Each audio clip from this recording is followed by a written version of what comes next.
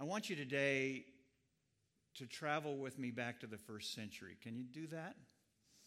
First century church.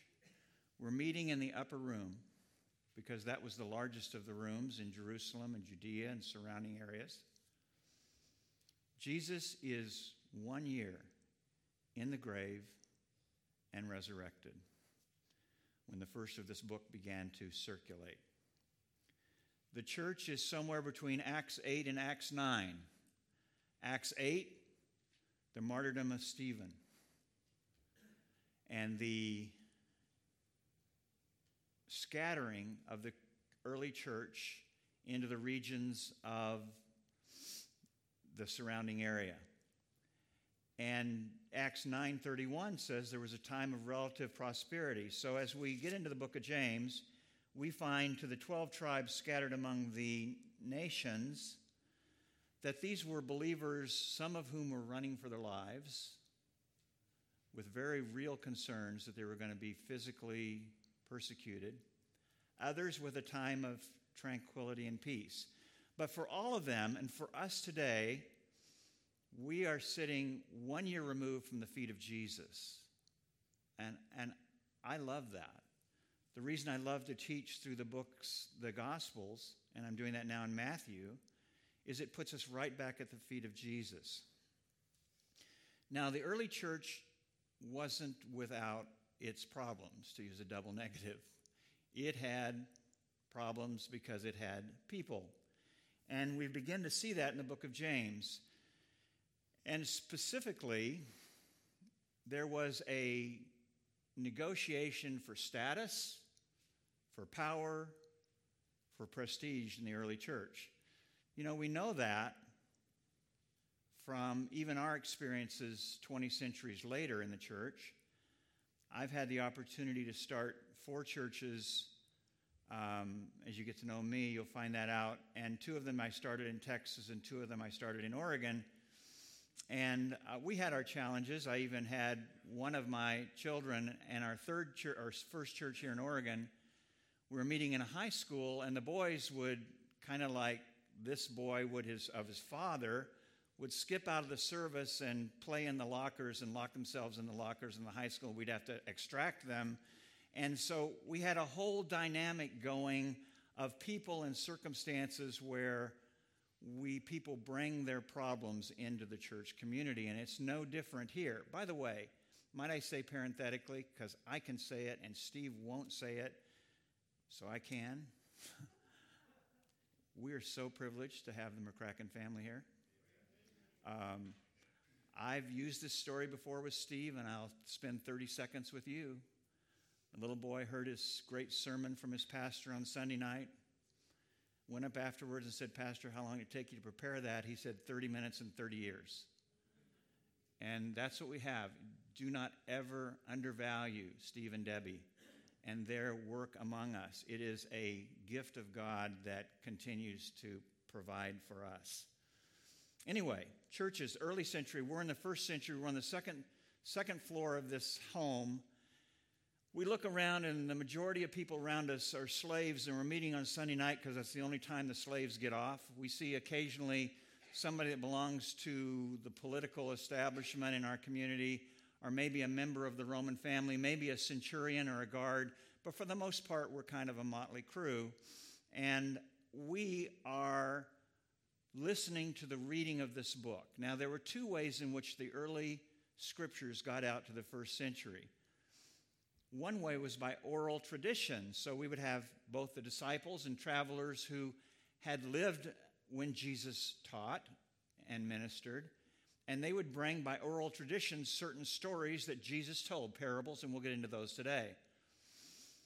The other was that the first we see of the writing of James, the brother of Jesus, who grew up with Jesus, was in the book of Jesus. And so what I want you to do today is put yourself into a setting where you're going to hear all 5 chapters. I'm not going to read all 5 chapters to you, but I'm going to try to pick the highlights and lowlights of what was the context for what we're doing today. Because our concern today is, what am I doing right? What am I doing wrong? And how do I get from plan A to plan B? And in the book of James, to these believers who were scattered, many of them running for their lives, in James chapter 1, the first thing we have to establish is that these are believers. And you say, well, John, that's obvious. Well, not always obvious. Look at chapter 1. Oh, my tradition. Hold up your Bible. Hold up your electronics. Good. All right. And I'm actually, if you have your Bible, I'm going to encourage you to write in it today. It's not sacrilegious. You'll find my Bible has notes all written through it and sticky notes and everything else. In James, this is a book written to believers, and you're going to find 6 or 7 times in the book that James refers to these people as brothers. Chapter 1, verse 2, consider it pure joy, my brothers. Chapter 1, verse 18, don't be deceived, my dear brothers. Chapter 1, verse 19, again they're called brothers. In chapter 2, verse 1, in the favoritism to the wealthy in the church, he said, my brothers. And we go on and on.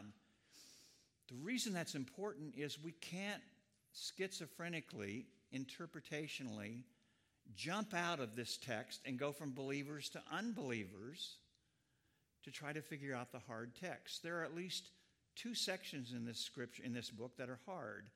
The first is James 2, that Luther struggled with, justification by works. We've talked about that. That is justification before men, and it is not in contradistinction to the Apostle Paul's Ephesians 2, justification by faith, by grace through faith. It is an explanation of what the working out of our life is. And I continue to love Abraham and Rahab in juxtaposition to each other in chapter 2, because the Jews would have reveled, this Jewish believers would have reveled in the stories of Abraham, and then they would have had a theological nervous tick when it was read about Rahab, this Gentile prostitute. And the phrase in this book is, in the same way as Father Abraham, so Rahab was justified by faith in what they did. So it's a great book. It's a challenging section, but it's written to believers. The second section is the section we're in now, in chapter 4. So let's go there and read it, and then let's see if we can get the setting. Chapter 4. And it's a hard setting, and it's for that reason that we said last week, John MacArthur and others have bailed out contextually of this passage and tried to apply it to unbelievers. You can't do that. Chapter 4 and verse 6, I'm reading. But he gives more grace. That's why the scripture says, God's opposed to the proud, but gives grace to the humble. So whatever we're going to read today is grace upon grace. It's grace piled upon grace. Submit yourselves, therefore, to God. Resist the devil, and he will flee from you. Come near to God, and he will come near to you. Wash your hands, you sinners. Purify your hearts, you double-minded. Grieve, mourn, and wail. Change your laughter to mourning and your joy to gloom. Humble yourselves before the Lord, and he will lift you up. 7 times, James, in the section we just read, can I say this?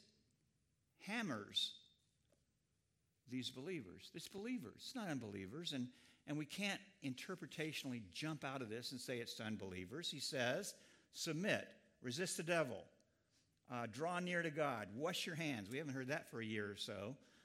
Purify your hearts. By the way, did you see the MIT article yesterday about social distancing doesn't work, whether it's 6 feet or 60 feet? I'll go on. I won't talk about that. Wash your feet, purify your hearts, grieve, mourn, wail, humble yourself, and don't judge.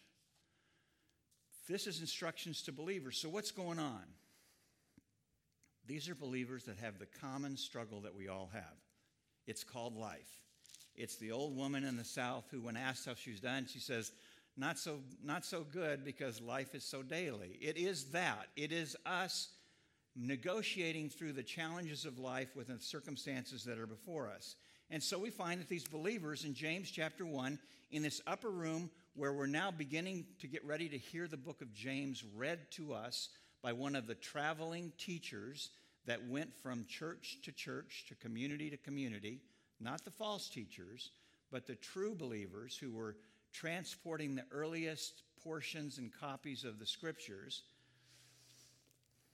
He said, Consider it pure joy when you face trials of many kinds, because you know that perseverance must finish its work, that you may be complete and perfect, not lacking in anything.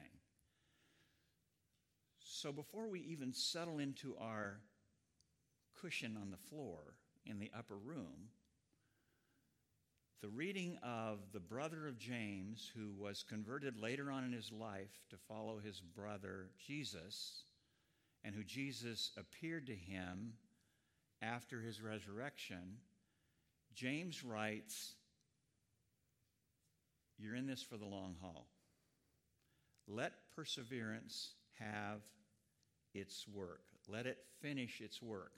So you know that the trials that God has put in your life and in my life are designed to burn out the dross, to clean us out in a way that allows us to persevere and be complete.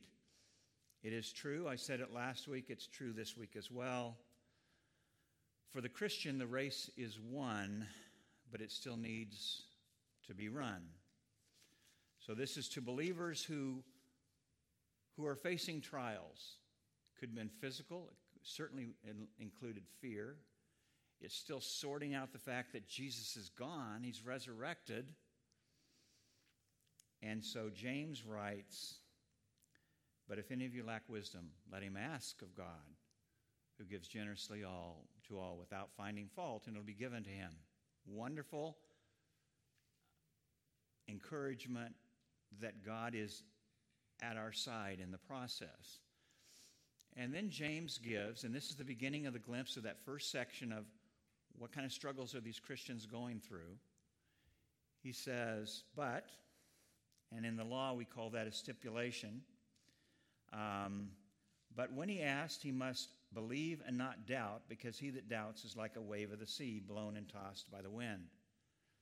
So the promise is that God will come alongside us and be for us the kind of monitor that gives us the wisdom to live the way we need, as long as we don't doubt. We say, John, that's impossible, because it's a human experience to doubt. This is not doubt the way the English language says doubt. It's debating. You see, in the context, it says, not double-minded. The Greek word there, it's a great word. It means duosuke. It is split-minded. It's double-minded. It's someone who says, God, I refuse to believe that what I'm in now is from your hand. I'm challenging you on that. I'm debating you on that. And James says, don't do that. Don't debate God in terms of what he's put into your life, because you'll end up then, as James said, that double-minded man will not receive anything from the Lord. Proverbs 8:35 says, wisdom instructs us to fear the Lord, and humility comes before honor. So this is a scriptures that says, don't challenge God in the work that he's in the test he's put in front of you, but write it out. Let perseverance have its finished work. Say, okay, what other problems did these first century believers around us in the upper room have? Chapter 2.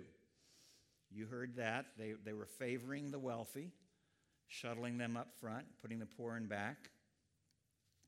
And James said, don't do that. That's an indictment to the God who you serve. Chapter 3, they were ripping each other up with their tongues. Their tongues were lacerating the body in a way that was slanderous, was defamatory. In fact, James uses 3 illustrations. You remember? A spark as to a fire, a sail as to a ship. And he says, it will consume you if you let your tongue wag. So stop it. That's what James says. And we're listening to this in chapter 3. And we've been reminded in chapter 3 that we all stumble in many ways. And so we look around and say, well, does that apply to me? Well, yeah. But does it apply to my neighbor? Well, yeah, it does as well. We all stumble in many ways. And finally, you get to chapter 4, and you're still evaluating what it is these believers are struggling with, and you realize it's raw selfishness. It's attempting to pray for things in a way that you'll get and can spend it on your own pleasures. It's, for lack of a better term, consumption gone wild. It's saying, God, if you give this to me, then I can... My neighbor has that boat on that carport or that travel trailer, and I'd love to have that. And boy, we can spend our weekends away. It's not honoring to God to pray for things just so we can consume it on ourselves. In fact, next week, we'll find out at the end of James 4 what it means to be in business as a Christian and how you monitor yourself on that. But in this selfish motives and prayer for things that we can consume on ourselves, these believers were no different than the people we live around, which is, how can I upgrade and increase my lifestyle in a way that is personally more comfortable to myself? James says that's not appropriate. And then finally, in our section, he gets to the heart of the issue, which is these people have tried to keep their feet in two worlds, the world of the earth and the world of God, the world of the devil and the world of heaven. And James says you can't do that. You can't have a split allegiance that says, Monday through Friday, this is where I'm at. Sunday I'll be over here. James says that kind of fractured spiritual life will leave you without any kind of spiritual growth or satisfaction. So that was the struggle in this upper room as we're reading through the book of James.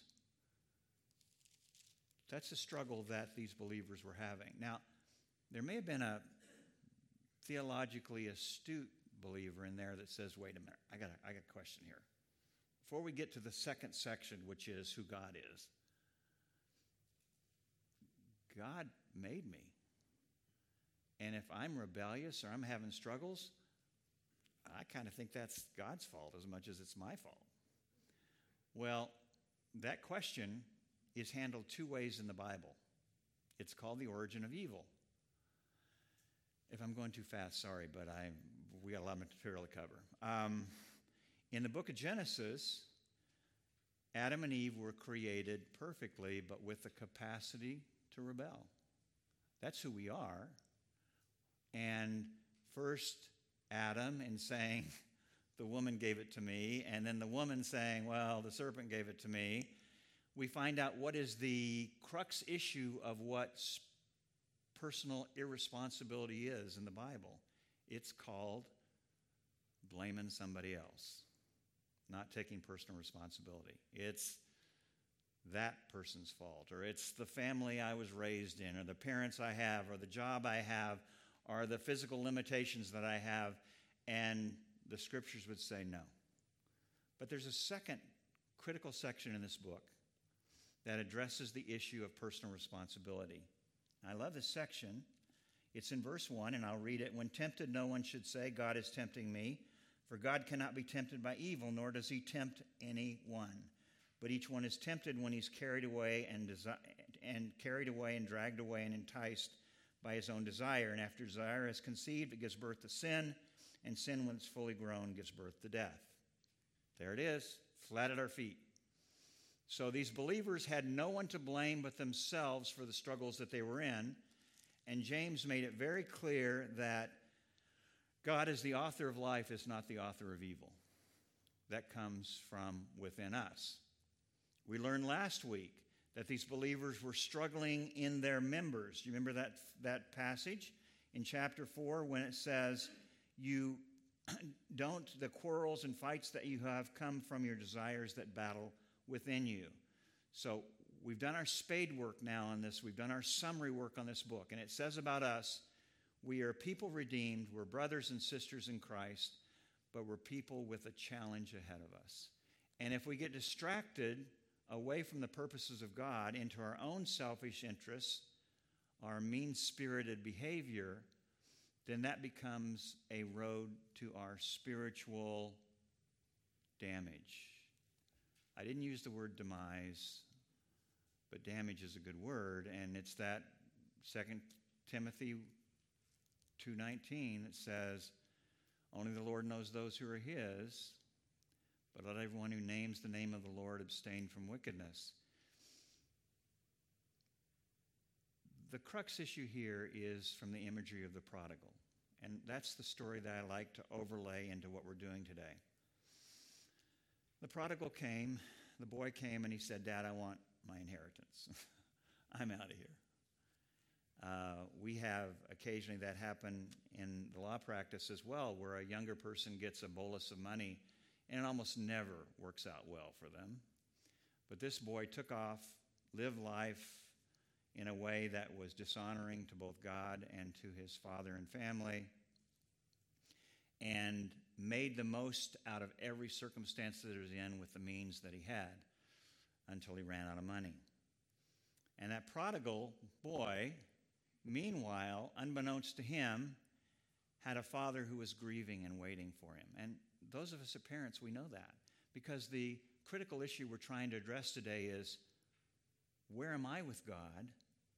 And where are those that I love? Where are they with God? And if you're a parent, you never stop being a parent. You worry about your children. You care about your children. You want them to do well spiritually.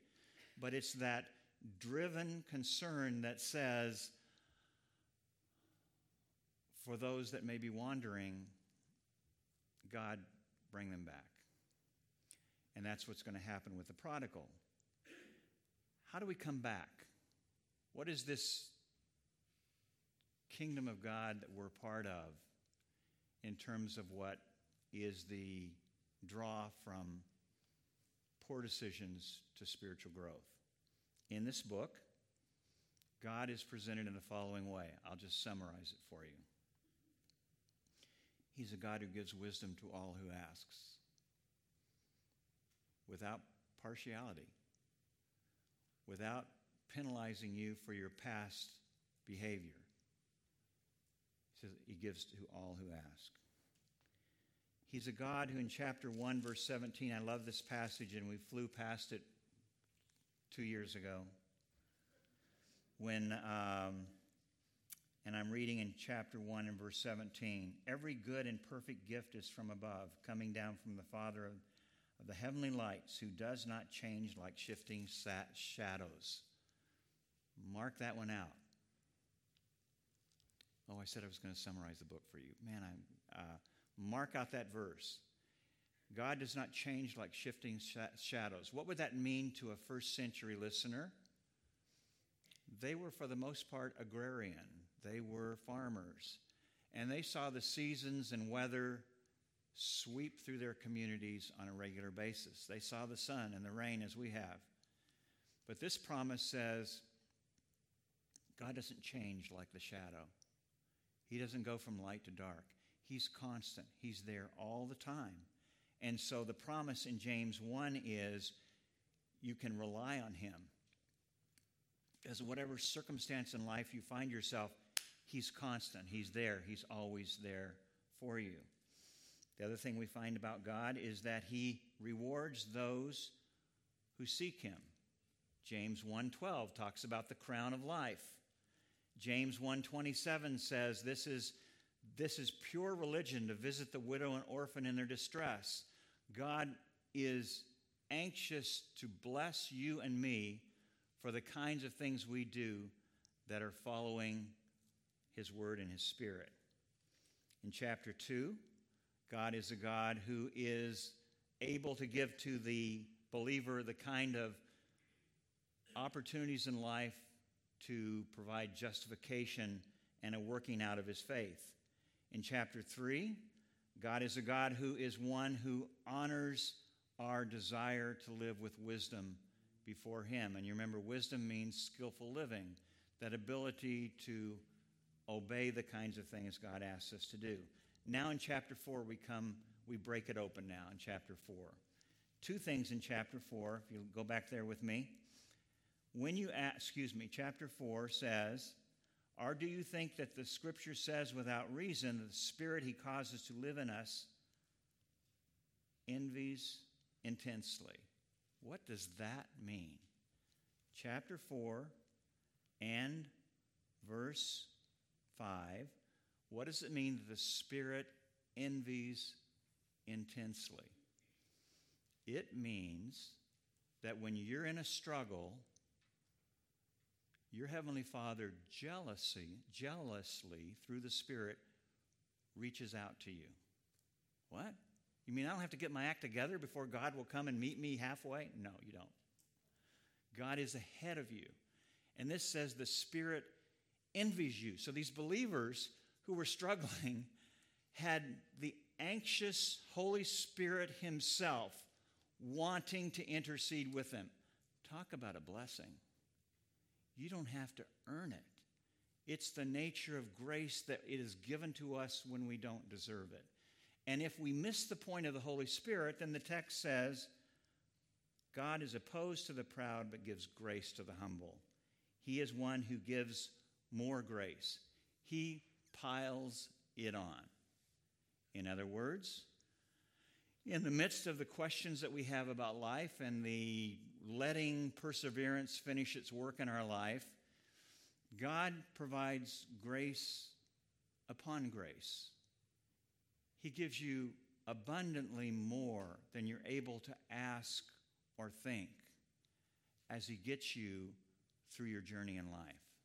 The promise is, and this is a wonderful promise that James saw worked out in his brother Jesus for 3 years, that Jesus gave direction and grace and instruction to his disciples who never did really get their act together. At least the male disciples didn't. The women did. But men didn't. They were a mess at the end. Peter and John and others, they were heading out for parts unknown. And the women alone were worshiping Jesus at his death and in his tomb. But God gives grace upon grace to meet us at the level of our need and then encourage our walk. So where does it leave us in terms of repentance and restoration?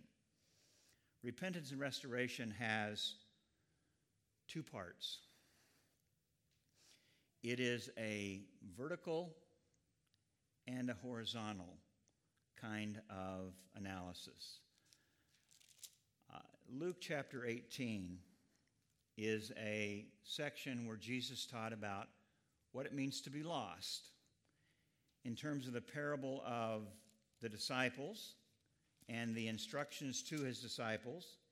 He talks not only about the lost coin, but he also talks about the parable. And that's where we see our parable. So this boy who has come to the end of himself and who has frustrated all the means that he had, now says, I came to my senses and said, how many of my father's hired hands have food to spare, and here I am starving to death. God will create a wall for you. You'll hit it if you keep running. Kind of the Jonah thing. And when you hit the wall, you can shake your head and say, that must have been swamp gas. I'm going to find my way around it and keep going. Or you're going to say, hey, that wall was designed to wake me up. It was designed to say, what am I doing? I told you last week about in my circumstances that in my period of substantial rebellion, say 15 years ago, it was the Spirit of God and Christian brothers and the Word of God that was my wall. And I said, what am I doing? And I turned around. And that's what this scripture, that's what the parable is. The prodigal is one who hits the wall and says, as he comes to his senses, even my dad's servants have it better than I have it. And he went back. So the first vertical kind of analysis of repentance is one that deals with us as our with him as our heavenly Father. It's the the recognition that our breach is, first of all, a breach with God himself. And we need to go back to God and say, okay, this is where I am, and this is where I've been running, and this is where I need to come. And the good news is God will meet you there. He'll meet you at that wall. He'll meet the prodigal at the time when he comes to his senses. And he is more interested in you turning around and me turning around than even you are. The second part of the repentance is not only a making right with God, it's making right with those around us. I love the section in Matthew chapter 5, and I just finished teaching that in Matthew 5 on the section of murder, where it says, you shall not murder, but if you've got anger in your heart, you've murdered already. Rats, I'm out on that one. Or you shouldn't commit adultery, but if you look at a woman with lust in your heart, you've committed rats, I'm out on that one too. And so Jesus says the solution is, therefore, if you're offering your gift at the altar and there remember that your brother has something against you, leave your gift at the altar, first go and be reconciled to your brother, then come and offer your gift. What's that mean? It means there's a time to stop your religious activity in general. Don't preoccupy yourself with the church attendance buttons or the kinds of things that you do to click off what you think it means to stay just in right relationship to God. If you have something against your brother or he has something against you, leave your regular religious activity and go make it right as best you can. Matthew 18 says you may not be able to win over that brother or sister, but you gotta try. It's not honoring to God to just continue to track in a way that claims that I'm walking with God and leaving people strewn in my wake all around me. That's not true repentance. True repentance is being concerned about my walk with God and being concerned about my relationships with others. And James has already said that to us anyway in chapter 1 when he said that, in fact, when we are following God, who is not like shifting shadows, he said he chose us to give us birth through the word of truth that we might be a kind of first fruit of all that he's created. Now, you don't have the Jewish tradition, but the festival of the first fruits, and for me as a farmer, I kind of identify with this, was when the harvest came, the first of the harvest was taken and waved ceremoniously in the Jewish community to say, this crop is from God. And likewise, do you see the picture? As God works in our life, and as we stay humble and serious in our walk with him and our relationships with others, you and I become first fruits that are kind of waved before God. Where does it leave us? Well, for 2 weeks I've said to you, it leaves us as people who most should be real. And you're getting a little tired of that, so I've got another story to tell you. One of my favorite children's books was The Velveteen Rabbit by Marjorie Williams. It's a great book. And it's about a little stuffed rabbit that was introduced into the home of a little boy, and with a lot of other fancy toys that were a lot more fancy than the Velveteen Rabbit. They were mechanical, they moved. The Velveteen Rabbit didn't do anything but just lay there. And so he was relatively ignored by the little boy in the home and by the matron of the home who took care of the boy, named Nana. This rabbit, in its dialogue with the toys in the toy box, would ask about what is real. And one of the wisest toys in the Velveteen Rabbit is the skin horse. And the skin horse had some instructions for the Velveteen Rabbit. He said to this little guy who was neglected and living in the box, the skin horse had lived longer in the nursery than any of the others. He was so old that his brown coat was bald in patches and showed the seams underneath, and most of the hairs in his tail had been pulled out and had head ties. He was wise that he had seen a long succession of mechanical toys come and go, and he had seen their mainsprings break and pass away. He knew they were only toys, for nursery magic is very strange and wonderful, and only those playthings that are old and wise and experienced like the skin horse understood all about it. So the rabbit said, the Velveteen Rabbit, "What is real?" He said when he was lying side by side near the nursery fender and with the skin horse. The skin horse said, "Real isn't how you're made. It's a thing that happens to you. When a child loves you for a long, long time, not just to play with, but really loves you, then you become real." "Does it hurt?" said the rabbit. "Sometimes," said the skin horse, for he was always truthful. "But when you're real, you don't mind being hurt.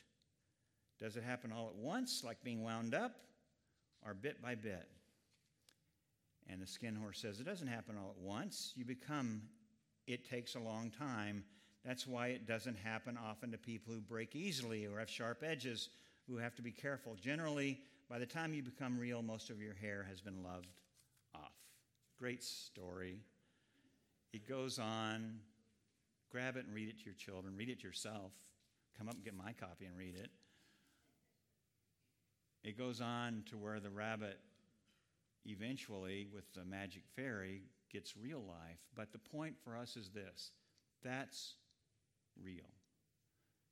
Don't pretend. Don't be pretentious. Don't be proud. Don't think that your agenda can privately be yours and God doesn't know about it. I had a middle-of-the-night conversation with God about that in my life last night in preparation for this. It means that you are humbly accepting the grace of God in your life and wanting to use the days and means and resources that you have in a way that honor Him. That's real.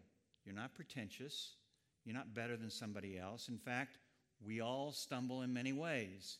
You are people who are marked by grace and by the work of Jesus. That's the first thing we do. The second thing we realize is that we are most grateful. We are people that have been, through no purpose of our own, drafted into the kingdom of God. I have a list of people I pray for that I don't believe are Christians yet. And my regular prayer for them is that the Spirit of God will draw them.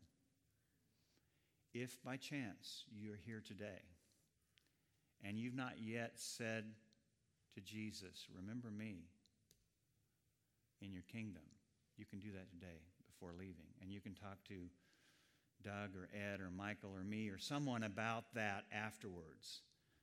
But for those of us that have made our commitment to Jesus, for us, we are people who are grateful because the Spirit of God courts us, He woos us, He jealously pursues us, and the work of Christ is designed, in the words of Peter, to be the following.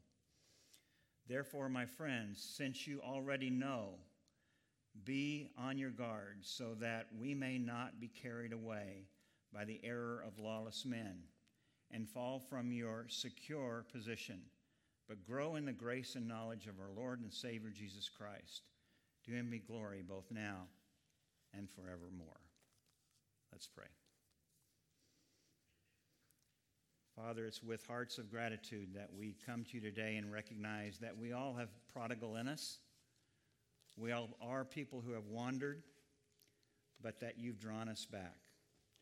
And that you, as our Heavenly Father, has received us back, has offered a feast in our name, has said to us that we are continuing to meet the design of the way in which you have purposed us. May we act in a way that's honorable to you, that's honest in terms of the affairs of our life, that's humble in recognizing there but for the grace of God go I, and that we celebrate today with the McCracken family for the homegoing of Nancy. In Jesus' name, amen.